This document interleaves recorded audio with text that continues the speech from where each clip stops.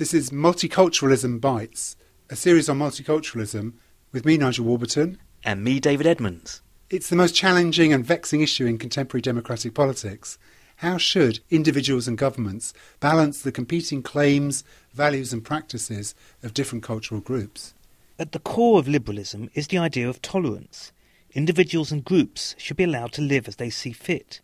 The state should tolerate people of all beliefs and all lifestyles, so long as other people are not harmed as a result. But what justification is there for this degree of tolerance? Should we tolerate everything and everyone? Why? Merely because doing so might help keep the peace? Or does tolerance have a moral basis independent of its consequences? Won't tolerance lead to the balkanisation of society, separate communities with irreconcilable values? Such questions are coming under intense political scrutiny, with many politicians, such as the German Chancellor Angela Merkel, claiming that the multicultural experiment has failed. Susan Mendes of York University, a leading theorist on tolerance, put up with our gentle grilling and the sound of a pneumatic drill. Sue Mendes, we're going to focus on the question, why be tolerant? Just before we get on to that, some people talk about toleration, some people talk about tolerance. Do you have a preference for either of those words?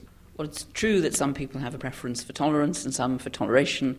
And some people say that tolerance is most properly applied to individuals, whereas toleration is most properly applied to political systems or governments. But personally, I tend to use them interchangeably, so I think it doesn't really matter too much whether we use tolerance or toleration. OK, then what is toleration? Standardly, toleration is defined as allowing, permitting or refraining from interfering with something which you believe to be morally wrong. So if you behave in a way which I think is morally bad, but I don't prevent you from doing the thing which I think is wrong, that counts as tolerating. Of course, underwriting all of that must also be the possibility that I could stop you if I wanted to. So I need to have the power to stop you, and I need to refrain from stopping you, and I need to think that what you're doing is wrong. So toleration is very much at the heart of politics, that we have to understand how we can live together, and an aspect of that has to be ascertaining the limits of toleration. That's right. We have to live together whilst we have different ideas about what's the best way to live. That's what lies at the heart of the problem of toleration. I suppose there are two questions that arise which are then absolutely crucial. One is, why might we be tolerant as a society or as a government? Why might a government tolerate homosexuality, atheism, Catholicism? These are all real examples of cases where toleration has been very, very vexed. So why might a government be tolerant? And secondly, what are the limits of that toleration? Because however tolerant a government, it's not going to be tolerant of everything, and we wouldn't want it to be tolerant of everything, I take it. We wouldn't want a government to be tolerant of rapists or murderers or terrorism. So toleration's got to have its limits. And the second question then is, well, what are those limits? Isn't the answer going to be different in different cases? How are we going to have a general theory of toleration if there's such a wide range of things that are up for consideration as possible candidates for toleration? I think there are really two questions there. One is a question about whether the answer will be different for different cases. And another is a question about the range of cases that there'll be. Will the answer be different in different cases? Well, a lot of the history of political philosophy is a history of trying to find one answer. So if you go back to the 17th century, to Locke's letter on toleration, Locke's big ambition is to give a principled reason for tolerating people of different religious conviction.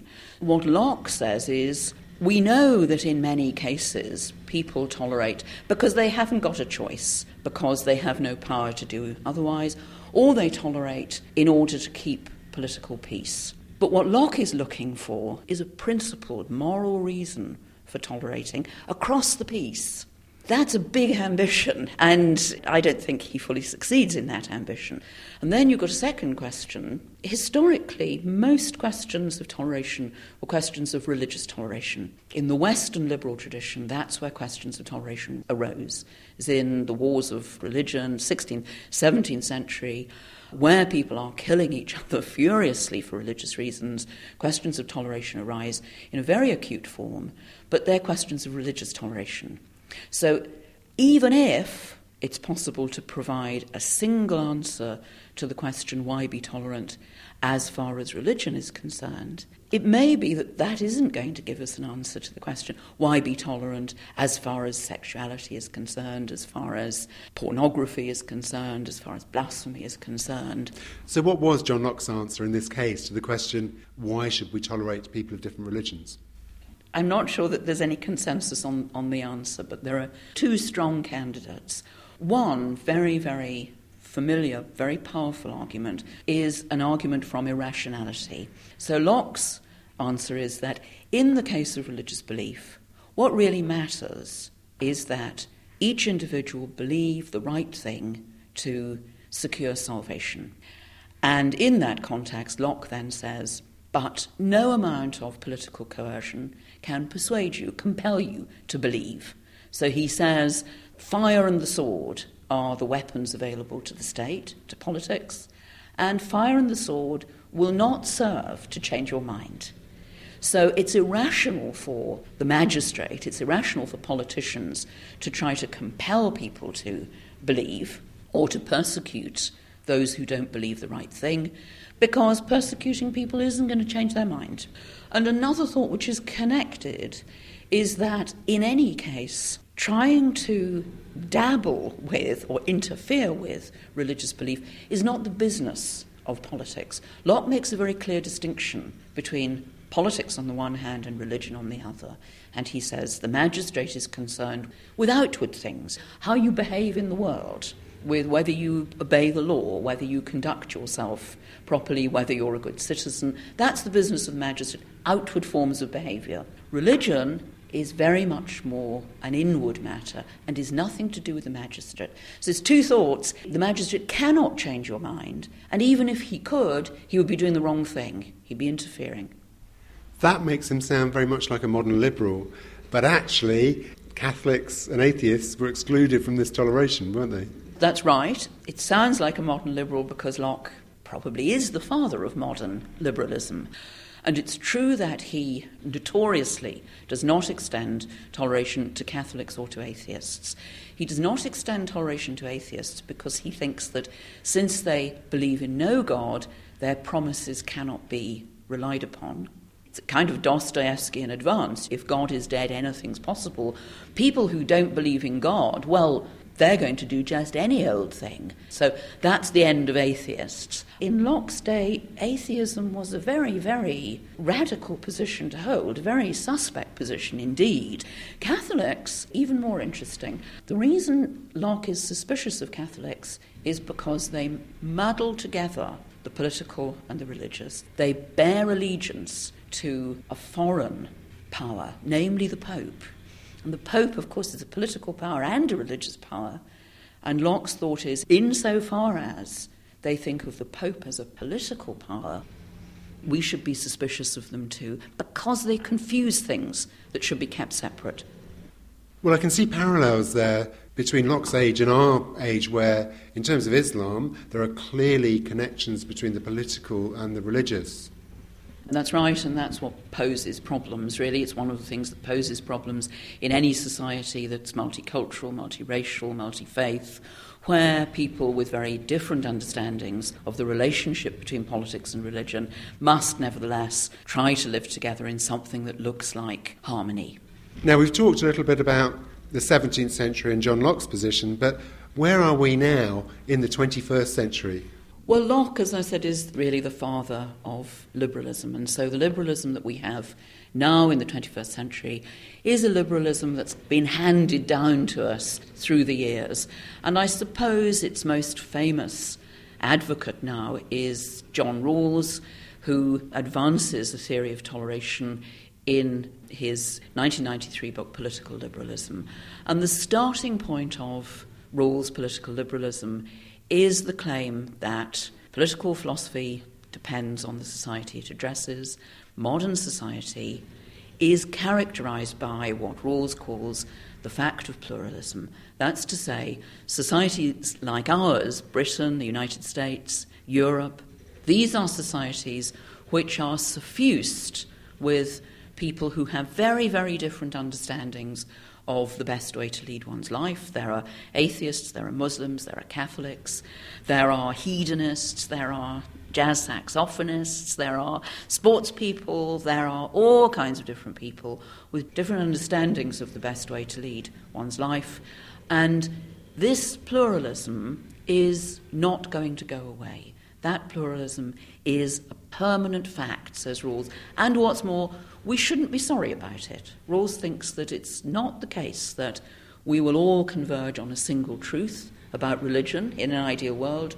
Rawls thinks plurality is the natural outcome of the operation of reason under conditions of freedom. So he thinks it's to be celebrated that when we all think about religion, let's say, we'll come up with different answers. And we shouldn't regret the fact that out there in the world there are lots of people who think very differently from us. On John Rawls' view, why should we be tolerant? Just because there's diversity, and maybe that's inevitable, it doesn't mean we should tolerate the views that we think are false, surely. This is the heart of the matter now, it seems to me. One important answer is that we should allow people to do things which we believe to be wrong, because it's important they should lead their own life in their own way. And that's the answer that John Stuart Mill gives. It's important that you cut your suit from your own cloth and not from a cloth that I've given you. So that's one thought that appeals to what's commonly known as the autonomy of individuals, that you should make your own mistakes, that you should lead your life the way you want to, because that has a value in itself, even if it's wrong. So that's one thought. But another thought, which I think is more closely John Rawls' thought, is that the diversity of opinion doesn't imply that all except one opinion is wrong. He seems to think that it's quite possible that there be a variety of very different views about the way to lead one's life, and that there is no single right answer to that question. Which way should you lead your life? Here's an example. Suppose you are a Quaker and you have a belief in, you are very committed to, a simple way of life, no ornament, no decoration. You would be a very self-effacing sort of person. There are many virtues associated with such a life, but they are not, and this is a point that's made in the film of The Third Man, those are not the virtues that are going to give you artistic glory or that will deliver Florence. On the Ferris wheel in The Third Man, the Orson Welles character says, in Florence there were hundreds of years of bloodshed and murder, and we had the Renaissance. In Switzerland, 300 years of peace and tranquility, and what did that deliver? The cuckoo clock. And there's a serious point behind that. Certain virtues are compatible with certain ways of life, but not with all good ways of life, not with all virtues. And so if you want artistic splendour and you want the Renaissance, you have to have people who are grand and proud and arrogant and profligate and overweening. And it seems to me that Rawls' thought is the thought the Quaker and the Renaissance Florentine exhibit very, very different virtues. But if we're asked which is the right way to lead your life, well, it's not as simple as that. We don't want a world that's full of Quakers or a world that's full of the Medici. So far we've talked about why we should be tolerant. It's an acknowledgement of individuals' autonomy about how they shape their own lives. That's the John Stuart Millian view. And also the Rawlsian position that toleration reflects the truth, as he sees it, that there can be more than one way of living that is incommensurable, that there's no way of deciding between the different ways of living, so we should just accept that and tolerate a diversity. Is that exhaustive? Are those the main arguments around for being tolerant? Well, I'm looking now really at arguments for toleration which think of toleration as a moral good and not just something that's pragmatic. So let's go back to Locke again. Before Locke, there are philosophers who say it's important to be tolerant because otherwise there'll be riots in the streets. So you put up with atheists in certain circumstances, or with Catholics, just for a bit of peace and tranquility. But John Locke is the father of liberalism because he thinks that there are moral reasons for doing this. And Rawls carries on that tradition. Rawls thinks that it's morally important to tolerate others. And so within political liberalism, toleration isn't just what he calls a modus vivendi. It's not just a way of muddling along together. It's a moral belief that we owe it to others to allow them to lead their lives in their own way. That's really interesting, because when somebody like Angela Merkel says multiculturalism has failed, she presumably meant that as a pragmatic solution to rubbing along side by side, it hasn't produced this peaceful outcome where nobody ever riots, where nobody ever is in conflict. But that's very different from what you're talking about, which is a moral obligation to respect other people's autonomy or to give people enough space to develop ideas which may turn out to be the best possible lives for them. Yeah, I'm very unclear what politicians mean when they say it hasn't worked. Some people think that for multiculturalism to work, we must end up with everybody thinking roughly the same. There must be an assimilation of some sort. Now, Rawls' thought is, in a way, quite the reverse of that. It is that we aren't going to reach consensus, and it's a good thing that we don't reach consensus. The best society that we can aim for is a society in which people retain their different and conflicting conceptions of the good, but where we respect the conceptions of the good that other people have, even though they aren't ours. Why should you respect somebody? Surely all you need to do with toleration is permit them to hold that belief. Respect seems to imply that you think what they're saying is somehow good. It doesn't seem to me that I need to withhold respect from everybody who has what I take to be the wrong answer. Otherwise I wouldn't respect many people at all. So it's inherent in a liberal society that we recognise that the world is full of people who have different beliefs from us, incompatible beliefs, but nonetheless we respect their right to hold those beliefs.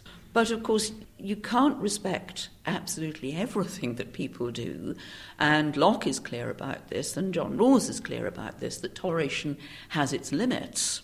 As I said at the beginning, we won't be tolerating rapists, we won't be tolerating thieves, we won't be tolerating murderers or terrorists. And then, of course, the $64 question kicks in. Where are the limits of toleration?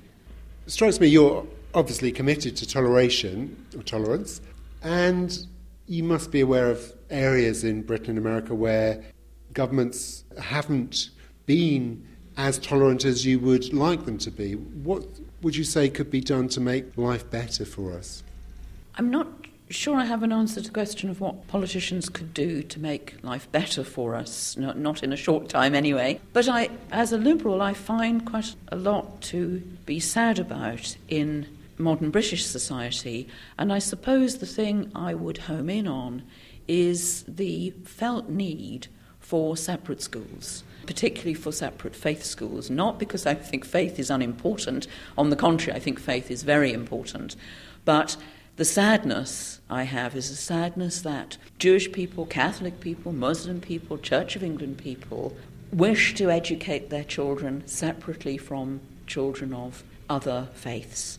And it seems to me the aspiration for a genuinely multicultural society should be the aspiration that we can indeed live together in the same classroom, in the same society, in the same communities, whilst respecting and acknowledging the different beliefs that we have. People often accuse philosophers of not making any difference in the world. It seems to me that here's an area where philosophers have a huge potential to affect what actually happens in politics. Do you think they're being heard by politicians? I think politicians ask philosophers to speak quite a lot. I'm not sure that they listen as well as they should. It's certainly true that here are areas where philosophers can draw attention to the limits of political possibility. And so to go back to the case of those politicians who say multiculturalism hasn't worked, I'd be interested to know what's meant by working here. What counts as success? And what's it appropriate to aim for in a multicultural society? I think philosophers have a huge amount to contribute there to the question of what is it that we're trying to do? What can we legitimately hope for? Because if the hope is the hope that sooner or later all immigrants from different societies and different cultures will get to be like me, white and secular and liberal, well, it's not realistic, but I'm not sure that it's even desirable to be in a society that's of that kind. So politicians need to think about what they mean when they say multiculturalism hasn't worked. From the Open University. For more information, go to www.open.ac.uk/use.